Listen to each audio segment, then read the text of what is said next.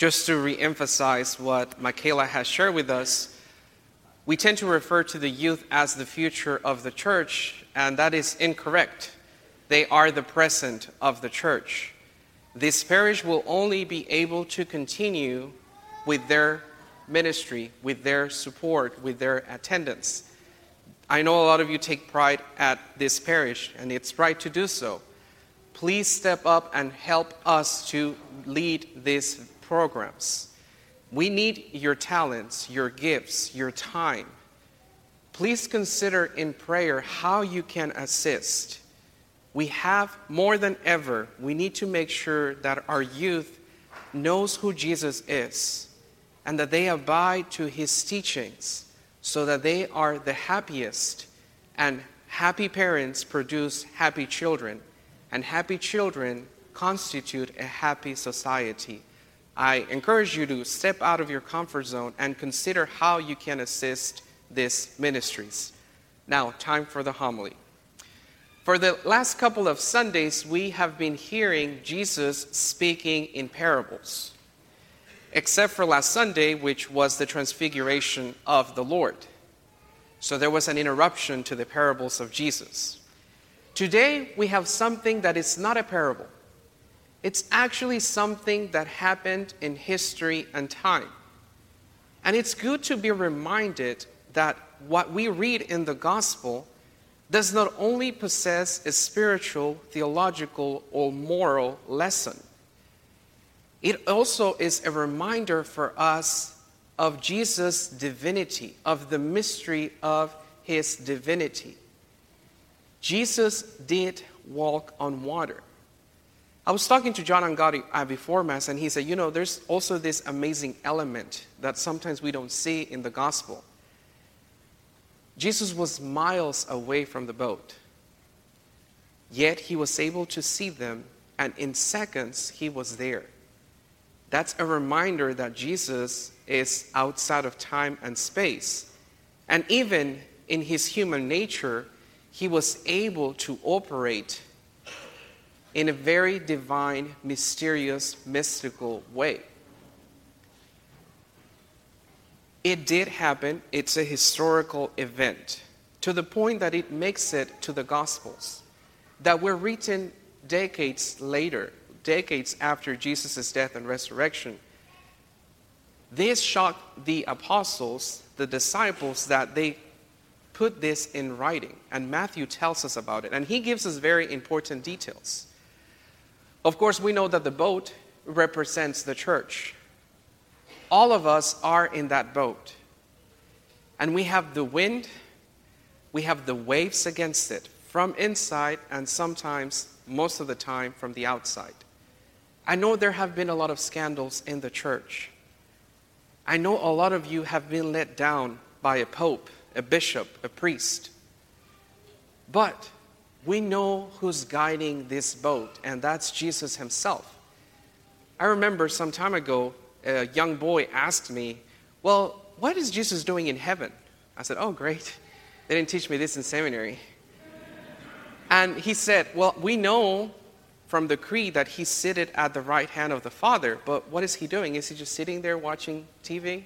Is he just chilling up there? I said, I don't know. But what we know is that God is love. So what is he doing? Loving. And he reveals his love through the guidance, the consolations, the graces that he pours on his church. There are many, many reasons to want to step out of the boat. There are many reasons to say, I'm out, peace. I don't want nothing to do with the Catholic Church. But there's only one reason to stay. That's Jesus himself. Because he makes it very clear that Peter is to be the one leading the church. And of course, we have the successor of that same apostle. I think it's successor number 266, Pope Francis. There are also other distractions in our life that impede us from seeing who Jesus is. Work, children, politics, finances, you name it. There are so many things hitting against the boat that makes us doubt. In the gospel that we hear, in the middle of the storm, Peter looks at Jesus, and although he is terrified, because all of them were, he says, Lord, if it is you, command me that I go to you on the water. And he starts walking. But the minute he sees his surroundings and gets distracted, he begins to sink. If you live in the Franklin area, we were hit by a storm not too long ago, in the middle of the night. Do y'all remember? I remember. And I remember this was late at night and I was sleeping. And it takes a lot of noise for me to wake up. Once I'm out, I'm out. So I remember hearing the thunder and waking up and thinking, Jesus is back. I thought, Jesus has returned. I said, let me get ready, let me dress up, let me put on my best cassock, let me brush my teeth and say, Lord, I'm ready. Well, I look through my window and it's just thunder. And then I think to myself, okay, at first I thought it was Jesus. Now I'm terrified.